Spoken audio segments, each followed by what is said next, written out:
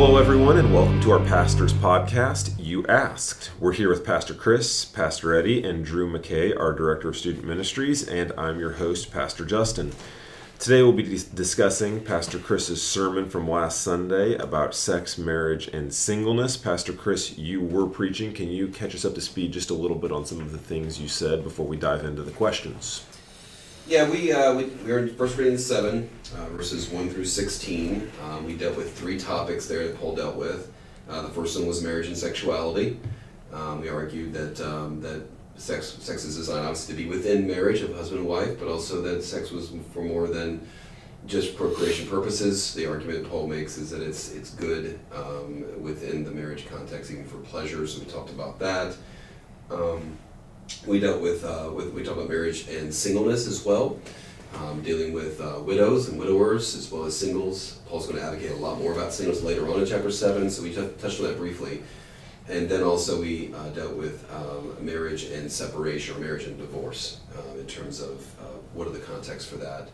I think the important thing on these, like the questions we'll get to and things, is to understand, first of all, that we believe in the analogy of Scripture. I mean, we have to go to other passages to help. This is not a theological treatise on the entire subject of marriage and divorce and sexuality, right? He's answering specific questions.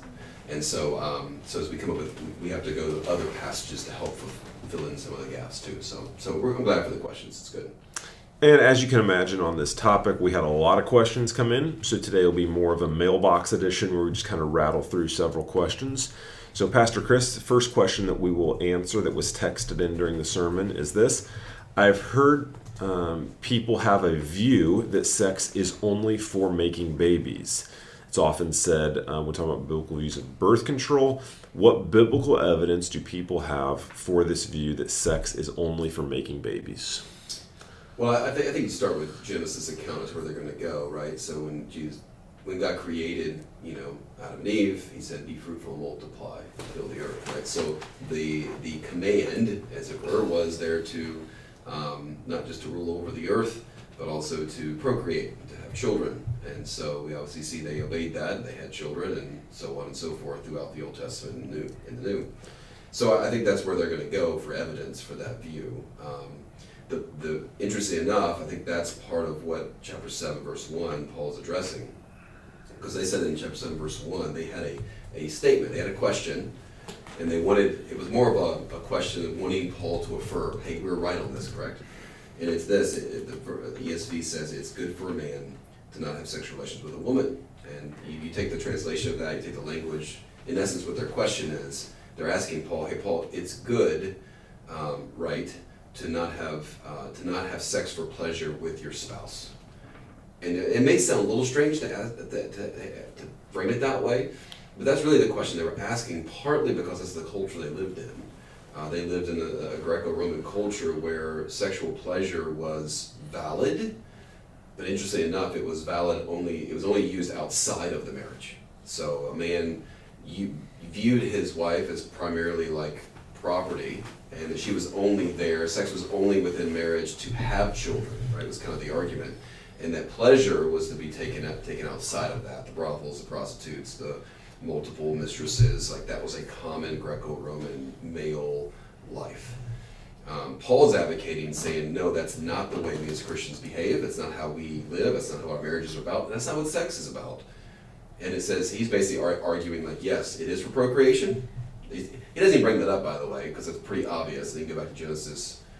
It is pretty obvious that the Bible says sex is for procreation. But that's not exclusively what it's for. So he goes into describe here, he goes on to talk about each man should have his own wife, and each wife should have her own husband. And the word to have their own is the word to have regular sexual relations with. Outside of the means or purpose of procreation. The pleasure is the point he's making. It should be within.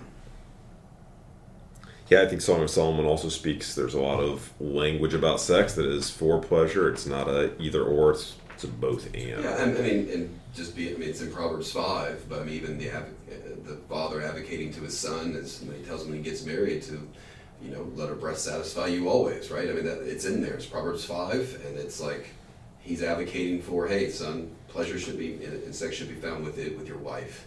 not outside of that. And so I think there's lots of biblical mandate for that, but this is what Paul dealt with there in chapter 7. Yeah, that's good. Second question we'll address here is this: is divorce okay in the case of abuse, or if a spouse is committing adultery? And then also, is there a situation where it's okay to remarry after a divorce? Several questions there, but divorce, is it okay in the case of abuse, number one? Is it okay in the case of adultery, number two? And then number three, is there a situation where remarriage after a divorce is permissible? I think the first thing to be said about divorce is to say, look, that's not the design of marriage. Marriage is created by God with the idea of divorce. Now again, in 1 Corinthians, the culture, Greco-Roman world, divorce was rampant. It was worse than it is in America today. I mean, there's some written evidence of people being married up to 20 times, remarried. And so I would say, first of all, that's not the very first step we're taking. Okay, it's not the first thought when someone gets married. There's no prenuptials. We're not having like dividing out our properties in case we do, or if we do, or when we do get divorced. The Bible's going to advocate that, what God would say from the very beginning there, and he would repeat it in the Gospels, what God has joined together, let no man separate, and that includes the spouses in that marriage. So I think that's our first thought before we jump into like all the legalities of like, we gotta get divorced. It's like, we don't want that on the table. But there are situations, because of the fallenness of man, because of sin, because of brokenness, there are some exceptions. The one we dealt with in 1 Corinthians 7 was an exception that if there's an unbelieving spouse who chooses to leave, the idea of the language is separation, it's the word divorce that we would use. And so it was a situation where they basically, were allowed to leave. Paul says, let them leave. You're not bound anymore was the idea. So that's an exception. The other one, Romans 7 talks about where, Romans 7 verse 2, where there's a death of a spouse. Obviously there's a divorce there. There's in a sense of separation, right? There's separation there because of death. And the third exception would be what was brought up in that question is Matthew 19, where Jesus speaks of sexual morality being a exception to marriage. If there is sexual morality, there is a permitted option for divorce. But again, that doesn't mean that is the immediate response. For two Christians, we should seek to even reconcile, repent, forgive, and try to work through that. But there is exceptions for that. So then how does somebody proceed? They find themselves in an abusive marriage. How should they proceed in light of that? Well, abuse, now that's a different subject. We're talking about if it's adultery. I think in any case, if we have adultery taking place within the marriage, two Christians, first thing to do is, hey, let's seek counseling. Let's come see a pastor, see a counselor. Let's seek reconciliation. That's the point that Paul makes in 1 Corinthians 7 even. That if there is even like a separation or a divorce, that the goal is still restoration of that relationship. And so let us try to help in that situation.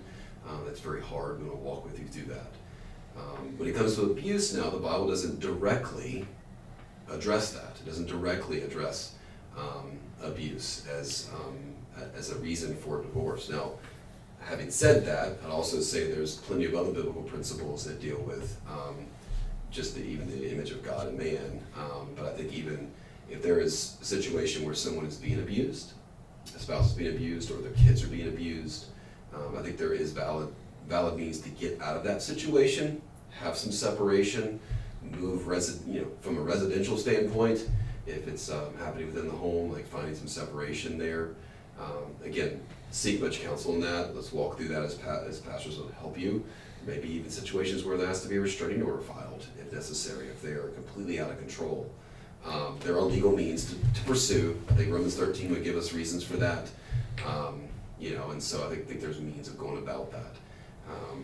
And the goal is to sit down with that person, call them to repentance, because obviously that is sin to physically abuse somebody, and go from there. Now, the way the church would do, if it's just two people in the church, there would be a call to repentance for the one spouse who's being abusive. We would follow the steps of church discipline, right, in Matthew 18. we would get to the point where it's step 4. If the whole church pursues that person, they refuse to repent. They just believe, like, you know what, my spouse is a punching bag, and that's just the way it is.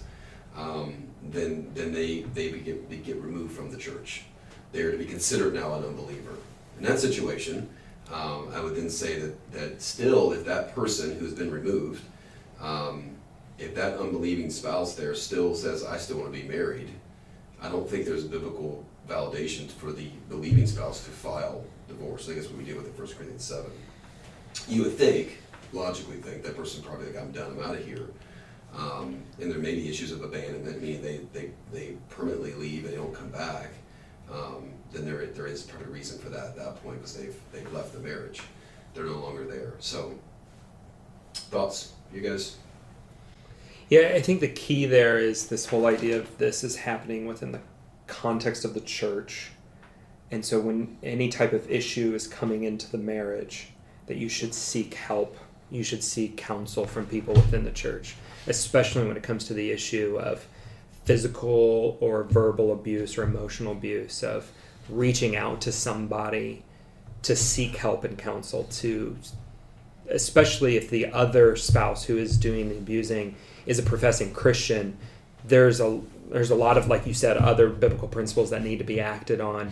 But I think I liked how you clarified the use of the word separation in 1 Corinthians 7 is implying the separation of divorce, not removing yourself from the situation. That's kind of how we think of separation today. If you're in an abusive situation, get out of it. Like, go stay with somebody else. Go seek somebody in the church who can give you refuge. You don't just hang in there and continue being abused. You need to get yourself out of that situation and seek help, especially if there's others involved too, like kids. I think one of the really tragic realities in the church in America today is that there are these situations, first off, happening, and that church leaders refuse to take action. So if you're a spouse that is being abused, and you go to your church leaders and they cowardly respond with inaction and they don't do anything, what's the response there where you're feeling trapped? I've tried to go through the right channels and nothing's happening. How should someone proceed in a situation like that one? Well, I think in that situation, I would rarely advocate for church hopping here. That's not something I think is normal. But if you have a pastoral team that doesn't care enough about you to actually intervene for you and to work with you on this one, then I would say that that's not good shepherding, and that's a dangerous place for you to be as a believer. I'd be in a situation where I have a church where there's pastors who will engage on that. That'd be my counsel in that one, because you're kind of at an end. Like, well, the church should be working on this. Like, we should be practicing church discipline. We should be working through this issue. And if they're just doing nothing about it, I would say that you're in an unhealthy church at that point, because they're not dealing with sin. They're not dealing with it. And I would advocate to find a place that does. That'd be practically the first thing I would say to them. I think there's other things you obviously walk through, but that's the big one. We could go on for a long time. There's a lot there. The third part of that question was this: is there a situation where it is permissible to remarry after a divorce? Yeah, I said on Sunday that wherever God... Well, let me back up a second and say that all these exception clauses that we talked about, right? We talked about adultery, we talked about death, and we talked about an unbeliever leaving. Let's put aside the legalities for a minute and start using covenant language. That when does God view this marriage is no longer, the covenant has been broken? I think that's the issue, right? And those are the times he says the covenant's broken. The covenant's been broken in marriage when a spouse dies, right? The covenant is no longer together. There's no longer two people. When there's adultery, that covenant is broken. When the unbeliever leaves, the covenant is broken. But any other exception, the covenant's still together.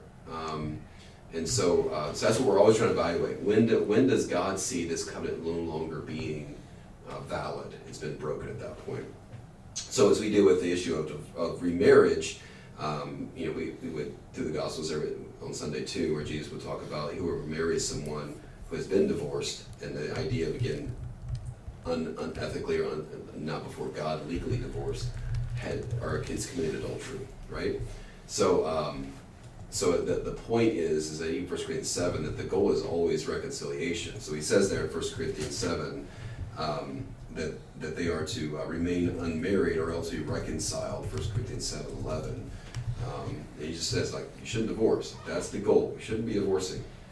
But if it does happen, meaning I think if there's situations where there was adultery and there was an unbeliever leaving or there was, seek to be reconciled is the first step always.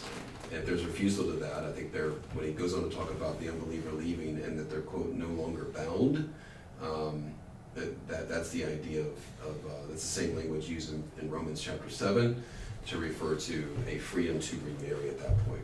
Bottom line, if there is a biblical means or biblical legitimacy to divorce, then there is a biblical legitimacy to remarriage in that same situation. That's what I'd say. Yeah, I think we want to be careful. I think one of the common causes of divorce in our culture today is the irreconcilable differences. That's when we kind of get into the categories where remarriage is not okay.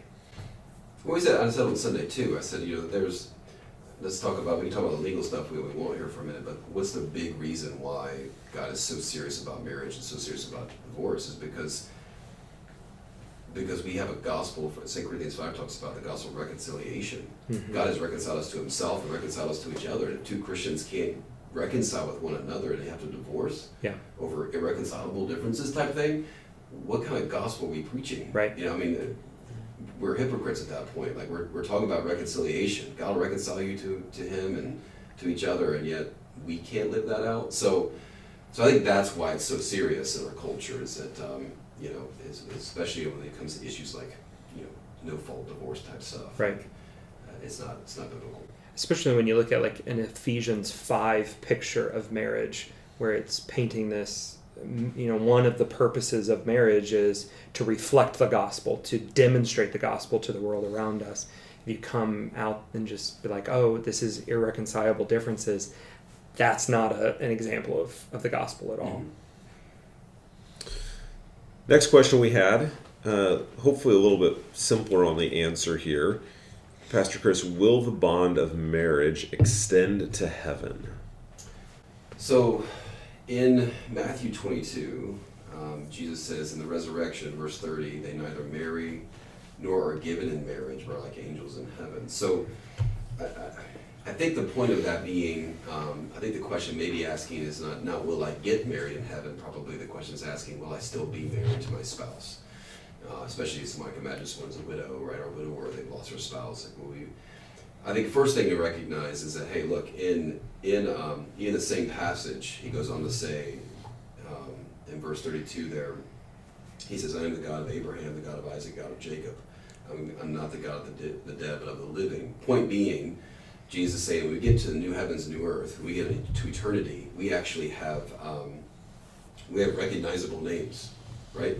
In this passage, Abraham, Isaac, Jacob, they still exist. They're not new people. They're not, have some new look to them that you would recognize them. Their families will still recognize them. So I think the idea of recognizing one another will still be there. Will I recognize my spouse? Yes. Will I remember my spouse? Yes. I don't think there's a sense of amnesia there. I don't remember who they are anymore, or they look completely different. So I think in that sense, there will still be relationships. There'll still be relationships that we had before that we'll maintain. There'll be new ones that we develop. But in terms of actually marriage, I think that the point Jesus is making is that there's no reason necessarily for marriage at that point in eternity. So we talked about on Sunday. The reason it is because marriage, like sex and marriage, is not ultimate. Jesus is. And so those things are things that do pass away in that sense.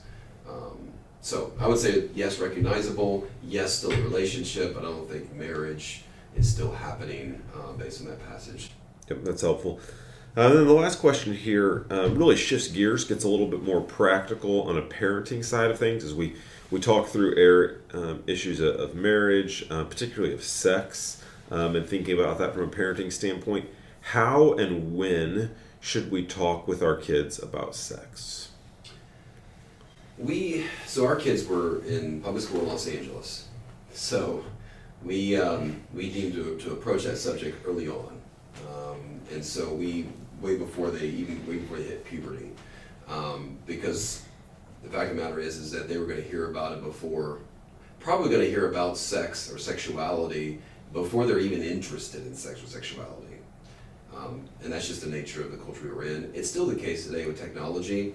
If your kid has a cell phone on them, they have access to a computer, there is unfortunately, a good probability they'll be exposed to sexuality prior to them being interested in sexuality. They can be watching a YouTube video on a video game and then get an advertisement or something, or another video pops up on the side. I mean, it's just going to be there. So we need to be proactive as parents, not reactive. We always took it as that we want to be the ones who educate our kids on those subjects before the world educates them. And it's not just a one-time conversation either. Like, it's not like that solved it. All right, we had this one biological conversation. The talk happens. Yes. Here's how the biology works. Here's how babies are made. Done. Okay, I did my job. Right? It's an ongoing conversation about that. It's an ongoing conversation. You want to open the door so that when they do face temptation or when their bodies begin to change and they start going like, girls are no longer ooh, but girls are like, wow, right? It starts changing. They're like, oh, I see them differently now. When they start feeling though, that body starts changing, you want to have already had that conversation. You want them to be going, this is what we talked about. Yep, this is what we told you to expect. I told you what happened, like it does. And how do we now navigate that world now that we are personally in it, meaning our bodies have started to change? How do we now navigate that world? How do we protect ourselves? And that kind of thing. So just having those open conversations, the more you can set that early, the better that becomes when they become teenagers. So we can have a conversation in our house about sexuality and sex, and it's like, it's a common conversation, or it's a common subject can be brought up, and it's not taboo to talk about. You have teenagers still like, do we really have to talk about that? I mean, no, that's still a normal response. But even asking, my youngest one, like, hey, do you know what, you go back and ask him the other day, do you know what sex is? No, I don't think so. Okay, let's have this conversation again. It's like, it's just not there yet. He's 12, so it's not quite there yet. But nonetheless, we're still having those conversations, still bringing that up. Keeping that open door is really important for them, because again, if you're parents, you want your kids to come talk to you. Yeah. Because otherwise they're going to go talk to their friends about it. It's probably going to get the best advice. Go back to, I forgot the king in the Old Testament there who got all of his peers as his advisory, as opposed to the older, wiser generation, right? And how that really didn't go well. Same idea. Kids are going to go and speak to their unwise friends about this issue, and it's not going to be good counsel. It's Dumb and Dumber here, so it's not a good idea. So I'd advocate for leaving an open relationship with the parents. Having that conversation, you want to be the ones to help influence that. And that's where that proactive nature is really important, where you've kind of already begun the conversation before they're curious about it. So that way, when they are curious about it, they know, oh, I can go ask mom or dad this question, they'll answer me. Because if you haven't done that, the kid is going to be curious. They're going to have questions. You'd much rather them feel more comfortable going to you to ask that rather than the friends, or even, typing in the question into Google search, because who knows what they're going to find there. And I think one of the things that kind of helps foster that is don't be awkward about it. Like, don't make it awkward. Just be real about it. Be honest about it. And your kids are going to pick up on that and feel comfortable coming to you. Not just like, oh, I know I can, but I want to, and I feel comfortable going and talking to mom and dad. Yeah, it just should be an open door to that kind of conversation. It shouldn't be something that's taboo to talk about, because again, they're going to learn one way or another, and hopefully you would want to come in from you as a parent. Yeah. So one last follow up that came to mind as you're talking. What would you say to the parent who says, "Hey, my son, daughter's 17, and I've really dropped the ball here. We haven't had the conversation. I don't know where they're at, what they're looking at, what they're doing, etc. I don't want to just punt on it, but I feel pretty much underwater, like I'm drowning." How do you respond in that spot? What's the first step for somebody in that situation to take? I would say the best conversations I've had with my kids, the most receptive they've been to anything we talk about, is when we confess to them that we messed up. They tend to be pretty open to that conversation. They're like, oh, nice. Okay. They messed up. And so I think on this one, that's the first conversation. Hey, look, Mom, Dad, we should have had this conversation with you a long time ago. I know you probably know a lot about this. It's not like we're having, birds and the bees, and you're like, I know this is embarrassing for you because we should have had this a long time ago, but I just want you to know, like, we're sorry we didn't have that conversation. We should have. Forgive us as parents for not being engaged in this subject. It's a hard thing to navigate as a young person in today's culture. Yeah. And we should have been there for you, and we weren't. This is what you know. Our door's open. We would love to talk about this. My personal response would not be like, okay, let's sit them down and let's talk about how sex works. They're 17 at this point. I would take more of the question asking approach. When I say sex, what do you understand that to be? How is sex supposed to work? Like, why did God give us that? Like, I would do more of the inquisitive question asking as opposed to, now sit down, let me instruct you on how sex works now that you're 17 years of age, right? So, I'd go that route. Yep, that's helpful. We do hope this conversation has been helpful for all of our listeners. You can always reach out to one of the pastors if you have any further questions. You have been listening to You Asked.